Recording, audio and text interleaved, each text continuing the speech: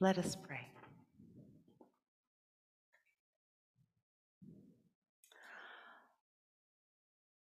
Lord, we love you, and we are grateful that you are a God who hears our every cry. And so, Lord, we come before your throne of grace, knowing that you see us, you know us, and you care for us. We just invite the presence of your Spirit to come and open our eyes to see you, open our ears to hear you, Jesus, and your voice calling to us. We pray this in the name of Jesus. Amen.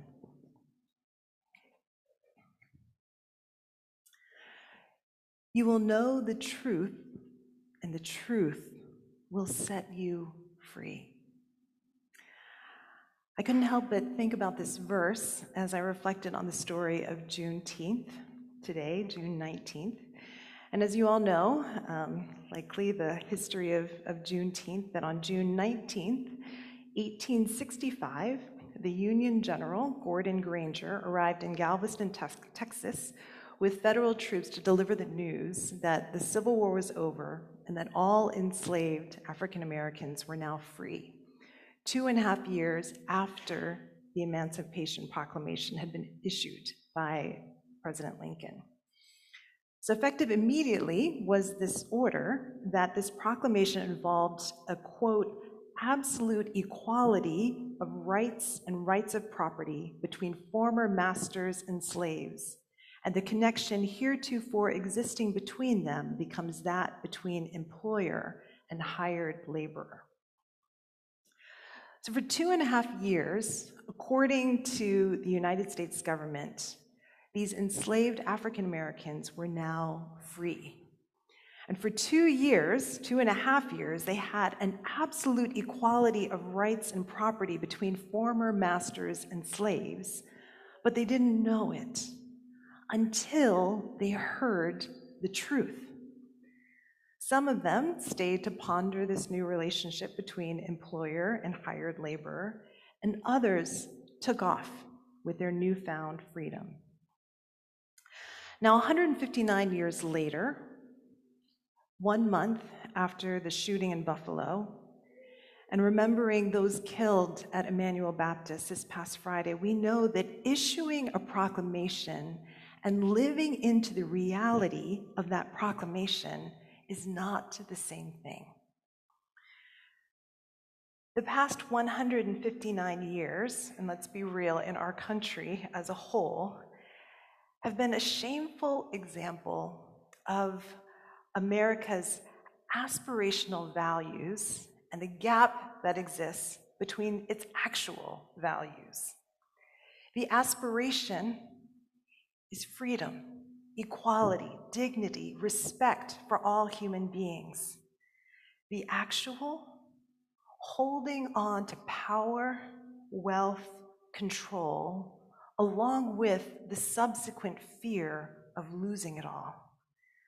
Power combined with fear always, always, always results in oppression, violence, and the bondage of those who are more vulnerable than those in power.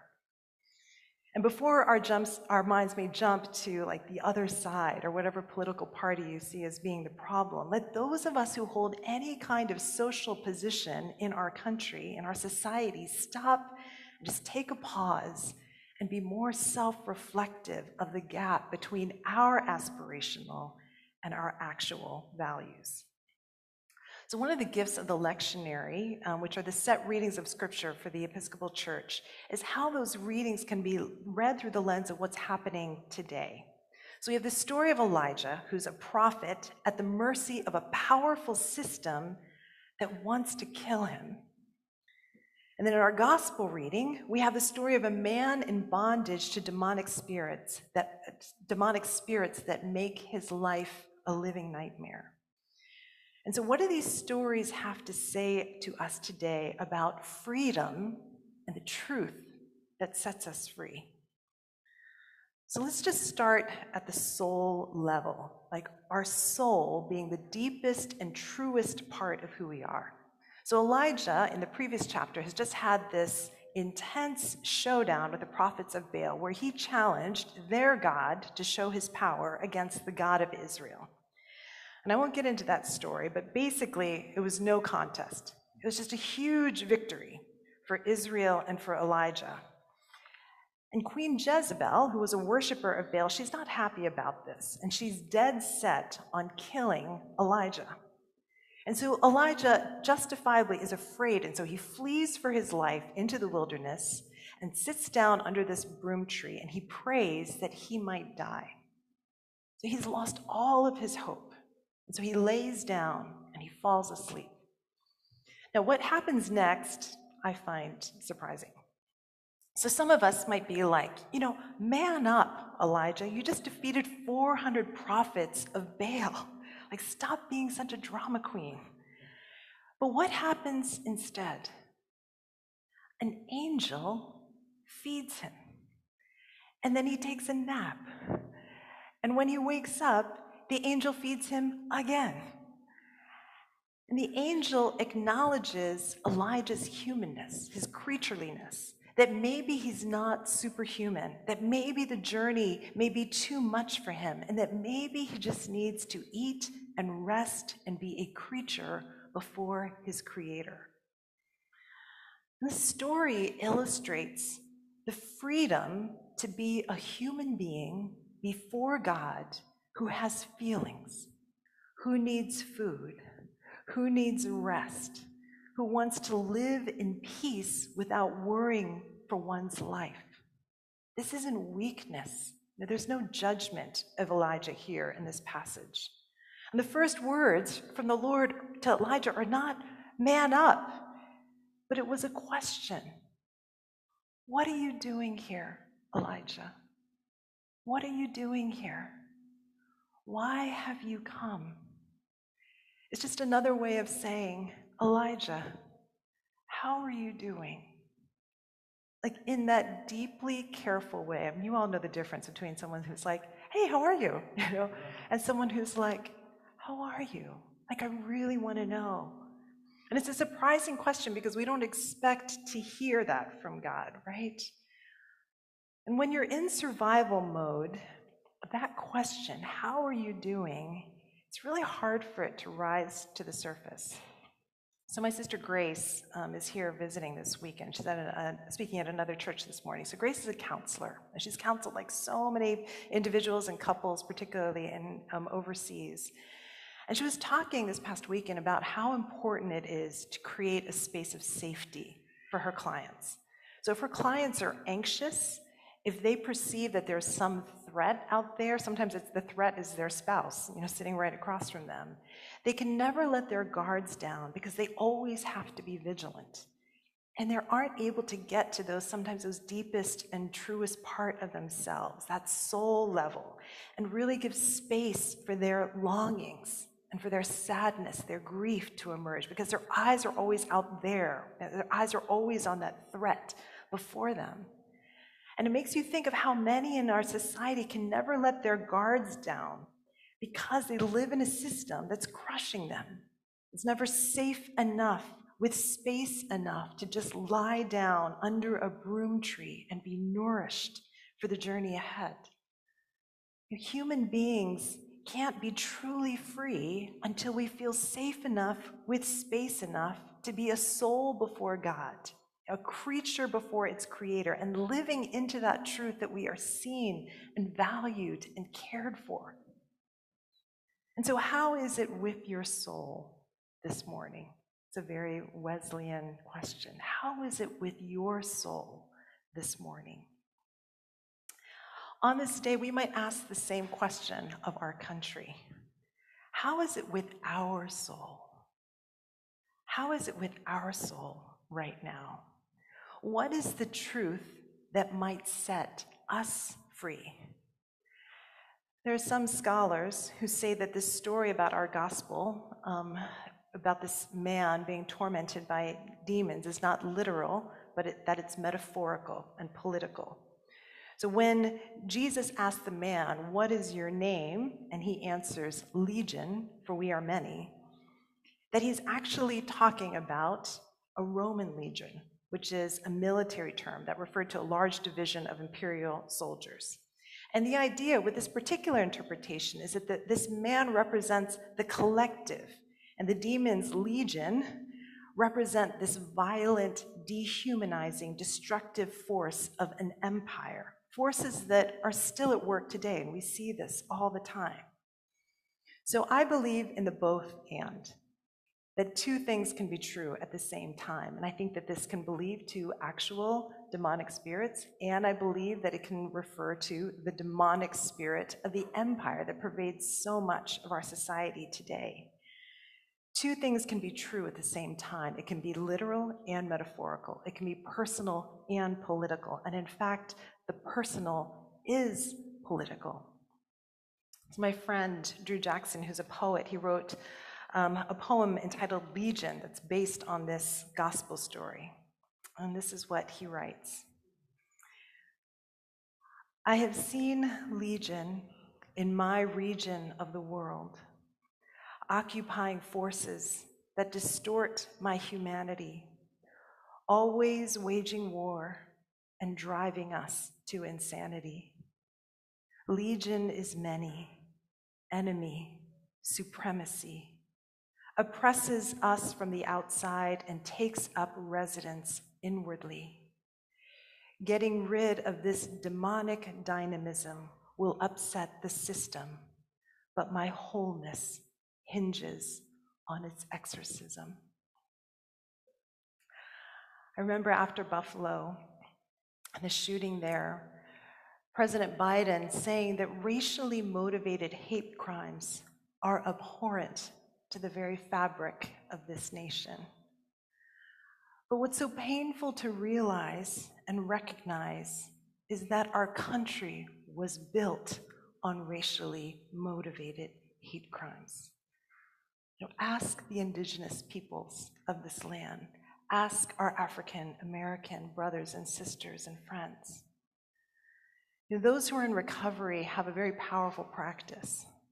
So whenever they introduce themselves, they say, "Hi, my name is Christine, and I'm you guys know what they say? Alcoholic." They say, "I am an alcoholic." Because they know that there is a power to naming reality. C.H. Spurgeon, in his commentary on Genesis 1, he talks about when God called the light day and the darkness night. And he says, "It is good to have a right name for things. An error is often half killed when you know the real name of it. Its power lies in it being indescribable. But as soon as you can call it darkness, you know how to act towards it." Slavery has been called America's original sin. And sin is a word that's fallen on hard times. We don't like that word because of the way that it has been used and abused by the church. And so sometimes we tend to gravitate more towards words like brokenness or woundedness, or sometimes we just entirely dispense of any of these concepts because they make us feel bad. But here's the problem. When you name something brokenness or woundedness, the response to brokenness and woundedness is healing. It's comfort. And that's an appropriate response for that word. When something is sin, there's only one response that's appropriate, and that is repentance. It's what the Greek word metanoia, it means changing one's mind, literally changing direction. You were going this way and now you're going that way. And until America can name its sin and the consequences of that sin that has impacted generation after generation after generation, it can't repent. It won't repent. And its values will forever remain aspirational rather than actual. Words like sin and repentance that we are often so afraid of and resist, ultimately, it's about freedom. Freedom from that sin that keeps us from loving our neighbor, loving ourselves, loving God as fully and freely as we can. Jesus said, "You will know the truth, and the truth will set you free." The personal is political. You can't separate the two. We can't talk about the repentance of the original sin of our nation if we don't even know what's going on under the surface of our own hearts and souls. And if our leaning is to always be looking out there and never in here, what might it look like to lean into the story of Elijah and just let our souls come out and be free to be human before God? And maybe if our leaning is always to be in here and we're never out there, what it might look like to name what is legion, and with compassion and the boldness of Jesus to call out that darkness so that the captives might be set free.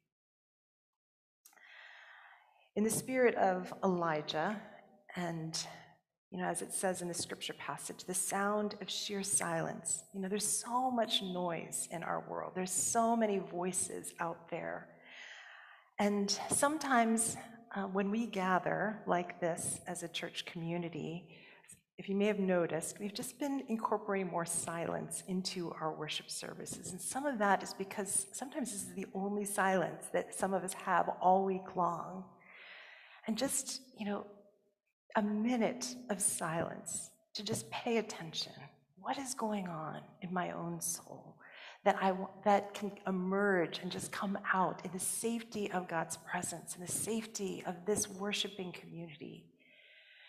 How is it with our soul as a country, and in what ways, does the heart of God break over what is happening in our country right now, over the kind of denial of reality that we're often in, and that gap between our actual and our aspirational values. And some of our role as a church, as the church, not just St. Peter's, but the church here in America, is to pray. And not just pray with our words, but to pray with our lives. And sometimes that means repenting on behalf of, in the same way that the Old Testament prophets would repent on behalf of the nation. That we say, God, come, change us, renew us. We repent of this history, and we long to be free so that future generations can flourish here. So I'm going to invite us to just bow our heads. I'm going to give us a minute and just allow this question of, how is it with your soul this morning?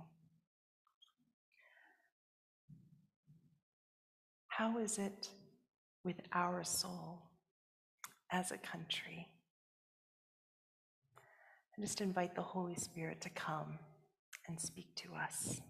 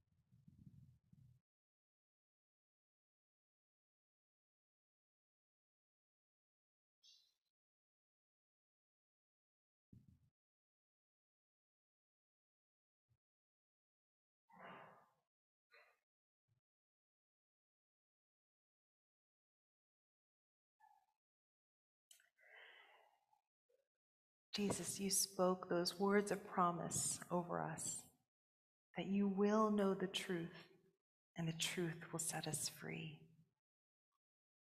And so, God, we pray, would you come, free us, and heal us, and help us, God, to live into the fullness of the reality that we are free indeed in you, and that you have made each one in the image, in your very own image, God, to reflect your goodness and your glory in the world. And God, as we remember this Juneteenth, God, and this proclamation of freedom, we ask for your mercy on our nation, and we ask for that spirit of repentance that would cause us to turn from the old ways into new ways. So help us, God, and help all of us here, God, to stand in the freedom that comes from you and to be agents of your freedom in our world. I invite you to join with me in prayer